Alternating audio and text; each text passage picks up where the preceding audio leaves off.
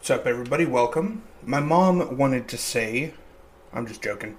Oh, Curb Your Enthusiasm did not cast me, unfortunately, but the casting director, who's one of the biggest in Los Angeles, told my manager, we're not going to cast him for this part that he auditioned for, but he's perfect for the show and we want to find a role for him. Hopefully, fingers crossed, in this season that they're filming right now. Alright, let's get into it. I made a movie, not the horror movie that I've been plugging over the past couple weeks, but this was a spontaneous, on a whim type of production. I wrote this script a couple months ago. It's just 3 pages. I just wanted to tell a story in 3 minutes, and it's not even 3 minutes, it's actually like 2.5. But your mom wanted to say, no, okay. My mom actually just had surgery today, so. I made a movie called Cain and Abel. It's pretty much a modern day telling of the Bible story, Cain and Abel, which comes right after Adam and Eve. If you're unfamiliar with the story, Cain kills Abel because he's jealous of him. It's a super condensed version. So, in my movie, 2.5 minutes, I really don't explain very much. I just kind of let the dialogue speak for itself. And that's a lot of fun, allowing the audience to put things together and figure out which is the good guy, which is the bad guy, who's Cain, who's Abel. But I made it, and it's getting a good response. I think it has over 60 likes on YouTube. And to get 1,000 views on a YouTube video in less than a day, usually only food reviews do that. But to see my drama suspense movie that's not comedy at all, there's no comedy in it, to see that get a good response from quite a few people is literally so encouraging. And I feel like that movie is a precursor to the horror movie that I'm making this month. And actually on Wednesday, I'm expecting to have a full cast and crew here of people who are going to be under my direction, and I'm running the set. Well, speed walking the set. And I'm not going to lie, when I was editing my horror movie, I actually made myself puke. Not from laughing or anything, it's pretty gross. I don't want to give anything away, but then again, some of you might not even watch it. So I was editing this scene, and it's gross. And I caught this one image so specifically, and I went, and like, threw up a little bit in my mouth, or in my double chin. And then I went to the kitchen and was like,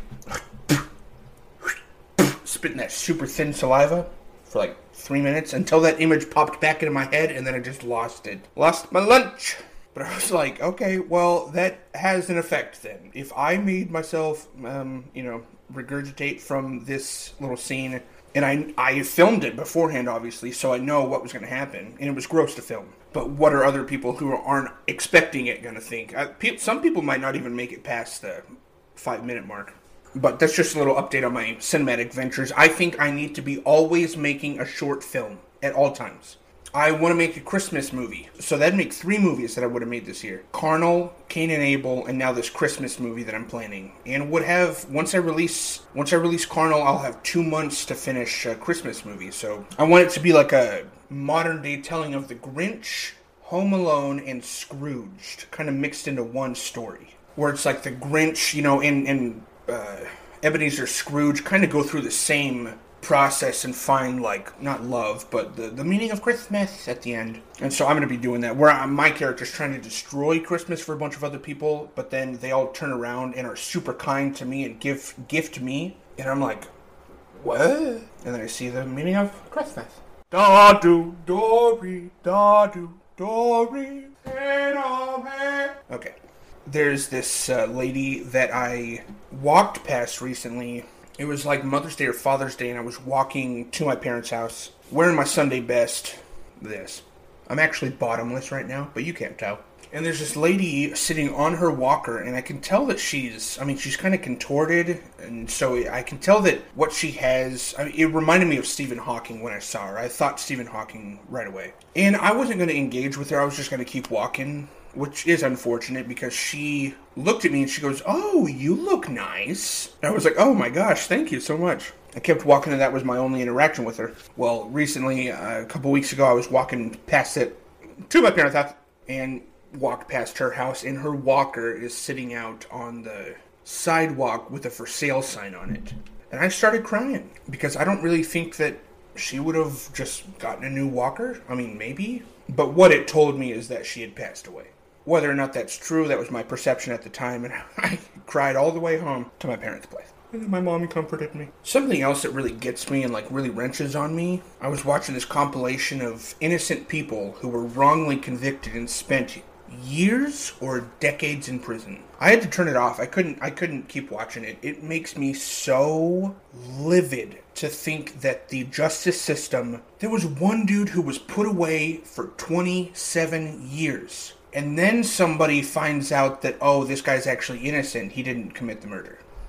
27 years of this dude's life, they just took away. And the guy still thanked the court when they dismissed his case and gave him all his stuff back. He left the courtroom, but he turned around and said, thank you.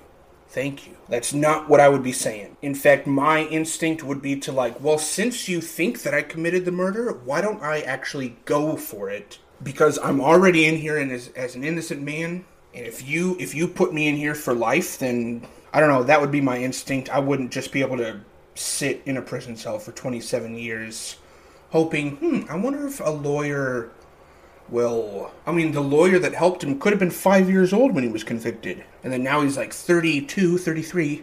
Really wrenches on my heartstrings, dude. I really can't handle watching or hearing about stories of men and women who have been wrongly convicted. There's a movie about it with Denzel Washington called The Hurricane, where he plays a boxer who was put away for 50 years. 50 years because of a corrupt cop who pinned a murder on him, or a couple murders. When Denzel Washington's real-life character gets out of prison after 50 years, he was a boxer, so the boxing organization actually gifted him a heavyweight champion belt, as if he had just won. But I think that's amazing. I think that's so cool of the boxing, whatever they're called. I wanted to talk about the dentist, which I don't even like to talk about the dentist. If dentophobia was a thing, I would have it. Dentophobia? I don't know. I hate dentists. I don't think I've been to the dentist in like 10 years. I just hate it. I hate it. When I was young, Kobe and I, my little brother and I, went to the dentist, and I told him, I was like, did you know that, the water that they spray to rinse your mouth out, there's urine? There's like pee in there? I heard him, I'm sitting in the waiting room, and I hear him screaming and wailing from the dentist's office, and my mom comes out and goes, did you tell Kobe there was pee in the water? And I was like, yeah. My mom really, really did not like that. So I had a palate breaker when I was 13, 14, something like that. And then I had braces too, but the palate breaker was awful. Basically, it was this whole contraption that connected on either side of my teeth. And then on the roof of my mouth, across the palate, was this whole metal contraption, like a retainer. Only there was a lock and key that every day my mom would have to put the key in the lock and twist, and it widened my palate. It was a palate breaker. Super uncomfortable. I hated that thing. Food would get stuck in the little gap, and so I'm constantly playing and getting food out of there. Plus, I never even wore my retainer afterwards. Like, I had braces for 6 months and then a retainer. I didn't wear the retainer, so everything went back to normal. So, the whole process of the palate breaker and the braces was all for naught. But I think, specifically, I hate dentists. Because my first time, I don't know if it was my first time going to a dentist, but my first time getting teeth pulled. This was the first and only time that I ever had teeth pulled from a dentist. The rest after that was my dad. But the first time that I had my teeth pulled, I don't think he waited long enough for it to numb. So he gave me a couple shots. And I have this image of him pulling my teeth like this. And I am probably exaggerating it. It was probably just a traumatic experience for me. I doubt that he was like ripping them out. But it really hurt. This dude did not wait. He just pulled out my two front teeth, and then I started crying. I was like, ah! And I just remember him going, shh, Colin, it's okay. You're fine. You're fine. And that is the dentist hurting me and then telling me, oh, like, shut up. You're fine. Not okay. So stupid. I swear, I mean, maybe that was my first time at the dentist at all. I think it had to have been. But that was a horrible first experience, and I think really integrated a phobia into me. But whatever, screw 'em. Now I can actually go to the dentist for free because of my health insurance. I gave my job history in 2 podcast episodes, 2-parters, a couple months ago. And I mostly just talked about all the stuff that I was bad at in my jobs, but there were actually some stuff that I excelled at. So I wrote 4 down. Well, 3. I could have written more, but I couldn't think of any, so maybe not. I remember my first kitchen job after a month of consistently showing up right on time or just before, which from film school I learned that early is on time is late, and late is never again, so I didn't want to be late or on time. But the kitchen manager walked past me one time. I had just gotten to work, and he just walked past me and goes, "Thank you so much for being on time, dude." And the way that he said it made me think that he wasn't just talking about this specific time. I think that he was talking about the month prior, the whole month, whatever. And I think that he was separating me from the rest of the crew. There was one time I showed up on time. I don't know if Corey thanked me, but one of the employees, he goes, "Dude, you just made me look so bad." And I went, "You make yourself look bad." Yeah, me showing up to work on time makes you look bad for being late. Oh, gotcha. It's my fault. Okay. While I'm talking about this one guy who was late and, like, you made me look bad, there's this one story that I have to tell. Something happened where he looked at me, but he was playing, but it was like this aggressive, like this. And when he did that, I knew that he was playing, but I just did this little lip quiver. So I backed up with him and I just went, and he started chuckling, and then I went over and did something, and then I came back and looked at him. He had his glasses off, his face was beet red, and he was silently laughing like, because of the little, I know that he noticed the lip quiver, and that's what made him laugh. So that was fun. That's one of my favorite moments from any job, is just this little, like, and I've never made a coworker laugh harder than that moment. So I made him look good then. But I'm very punctual. You know, with the commas and the periods and I pulled up to a film gig one time right at 8 a.m. Like, on the dot. I was surprised. Actually, no, I wasn't surprised at all. But as I pulled up, the pastor that I'm filming with, he sees me and he checks his watch. And I was like, yeah, yep, you know. Which is funny, when you get, like, to class late or to work late. Not saying that I was late, but when you do, they check their watch, and he checked his watch and saw that it was on time. So that's always a really good feeling. Boxing boxes for the state, I got into a really serious groove. Like, when everything's stocked up, I can do my job very well. I can get to the point where it just seems like muscle memory, and I'm not even thinking about what I'm doing. I'm just going through the motions, which is kind of, that helps, because it puts you in like a robotic mentality, which is kind of what they want. They don't want people with personalities and and ways of doing things. Well, personality is fine, but I've actually had people at jobs go, "Why don't you talk?" I'm like, oh, I guess they're weirded out if I don't. But I was like, I just don't like you. It's really hard to do my job well when things aren't stocked and we're kind of skimping. Things are 86th. It's hard. I feel discouraged, like, but like I said, when things are stocked, I do very well. Like my job at Topgolf, I had like the fry station here, and then a whole station here. I could like get down into the cooler, reach up, grab this, toss this, plate it, put it up, and just be so quick. But then when things aren't stocked, I gotta like run to the freezer, go get this, or go get this from Dish. Oh, I couldn't stand being out of the little boats and plates and stuff that we served. Being out of them because Topgolf was so busy, we gotta like coordinate with Dish. It's so frustrating. I'm sure there's more things that I excel at in a job. I just have to think about it a little bit harder. But I hate jobs. I don't know how much I've talked about like deaths in the family, and I know that this is not a very glorifying or comfortable subject for a lot of people, especially when people have experienced probably more death than me. Death in the family. That's mostly what I'm talking about, is death in the family or close friends, maybe. My cousin Jason was, unfortunately, he had a problem with his weight. I mean, he was bigger than me. He was like 400 pounds. And a little bit taller, too, so the dude was just big. And he passed away 5 days before his 30th birthday. He came down with, we thought it was pneumonia, but it was actually just heart failure.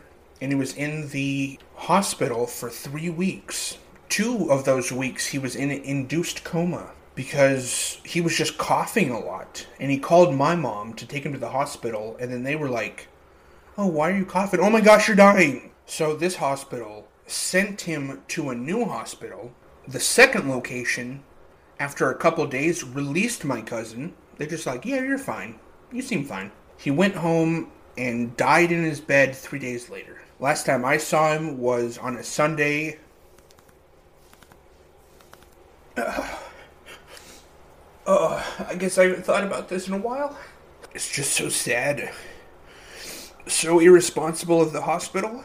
Anyways, I walked him out to his car, and that was the last time. And the dude had lost like 30 pounds from not eating in the hospital. I just wish he'd been given a second chance at life, man. He never had a girlfriend. And in the hospital, he actually told my mom.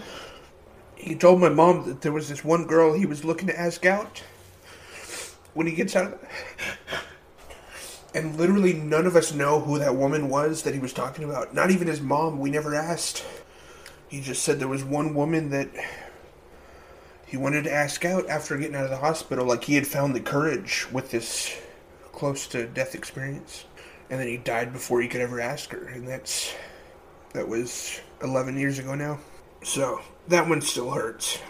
And I'm only 27, but it'll continue to hurt as I get closer to 30. And even past 30, it'll be like Jason never made it to this point. So my great-grandma died right after Jason. Literally right after. She was 98, so it kind of makes sense. She was in an old folks' home, and she was so ready to go. She was so ready to die. At one point, she laid in her bed, just like this, and she wasn't talking to anybody, and she wasn't eating. And so they called my Aunt Bev, Jason's mom, and my great-grandma's granddaughter. And my Aunt Bev went to visit great-grandma. And she goes, "Are you okay? You're just like, you've been laying still? The staff is worried about you?" And my great-grandma goes, "I just figured if I laid still enough, the Lord would take me." And she got this urinary tract infection at the end, where she was talking to us like this. Bing bong, bing da dang dong. What the? Good day. And she thought she was making sense. And we're all like, oh. But it's this urinary tract infection that was causing her to think she was communicating, and she's just talking gibberish. She even was like planning to escape the hospital, not the old folks home, but the hospital. And she like started whispering to my mom, and she's like, "Mindy, we're getting out of here." You know, as if it was a prison escape. I remember getting my great-grandma, or maybe it wasn't me that got it. I was filming her, though. I think I still have the footage. And she opens a Christmas present, and she just goes, "Oh, goody." And the whole family just erupted. It was like, oh, yay. But she was opening a bag of Werther's caramel candies. So, oh, goody's right. My Aunt Bev did get breast cancer a couple years ago, and she's been free from breast cancer, I think 4 years now, maybe 5, and she's going to get regular checkups, obviously, because breast cancer, I think, if you beat breast cancer, there's a high chance that it's going to come back. So for her to get checked out regularly like that, it wouldn't allow the cancer to grow. Hopefully they would find something. But that was scary. My dad had a heart attack at 50, and he's almost 60. He'll be 60 in January. And at 50, he had a heart attack. We went to this theme park, and we rode a roller coaster. And right after the roller coaster, my dad started feeling a little strange. But it wasn't until 24 hours later, the next day, that he had this feeling in his chest like he had to burp. It was just like a... And he kept trying to burp. And my dad could make himself burp, and nothing was working. So he took a nap, and then he woke up, and it was still there. And then he just hopped online. Heart attack symptoms. My mom came into his office, and then he just looked at her, tears in his eyes, and said, "I think I'm having a heart attack." And he was. He had a 80% blockage in a couple arteries, and then they went up through his wrist and put a stent in there.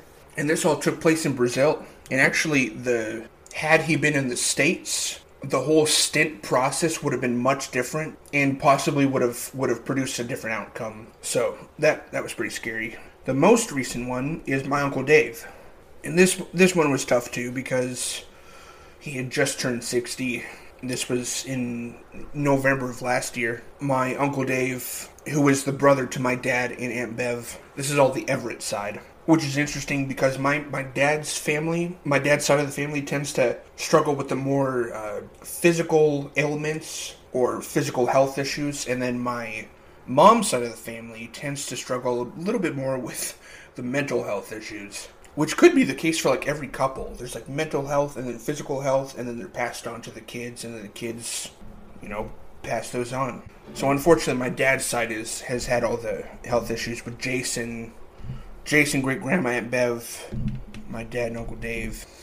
My Uncle Dave was unresponsive for 24 hours, maybe more. People showed up at his place. And it's so funny because how he recalls it is they knocked on his door to wake him up, and Uncle Dave said he woke up and he was so angry that people were waking him up, but he didn't know that he had just suffered several strokes and several heart attacks. So that means for 24 to 36 hours, he's just laying there having heart attacks and strokes, and he doesn't even know. From December to February, my uncle lost 100 pounds just from this whole process. And now he's using a walker at 61. He'll be probably using a walker for the rest of his life. And it's really just sad to see. These aren't issues you should be having at 50 and 60.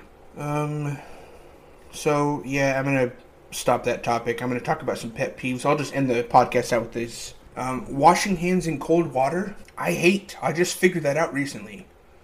I mean, I put like a title to it, but I've always known it's just hot water. I use the hot water all the time. Cold water feels really uncomfortable. Washing my hands in cold water, I can't stand it. Plus, I don't think it washes nearly as much or as well. Another pet peeve is when I'm using my phone and I click, nothing. Click, no response. Click, click, click, click. Okay, thanks. TikTok is doing that right now. TikTok is glitching where if you leave a comment, the whole screen freezes. Leave a comment, send. I can't scroll. I have to exit out of the app. So that was fun to figure out. Click, click, click, click, click. Technology not working for no reason boils my blood. It causes me to panic and feel absolutely helpless. Especially when people make videos on how to solve it, but none of those solutions are working. Or I can't get a hold of the right people. Or people are like flabbergasted by the problem. Like, oh, it shouldn't be doing that. Yeah, I know. When technology doesn't work for no reason, like it's not broken, it's just glitching, I get a type of angry that I'm embarrassed to admit. Literally happened to me yesterday where I just got angry about something and I didn't like put into motion the punch, but I had the instinct to throw a punch just suddenly. And then I was like, oh, that's my microwave. Maybe I shouldn't punch. Maybe I should go punch the punching bag instead of my microwave. But I was surprised. I was like, whoa. I just almost threw a punch into my microwave.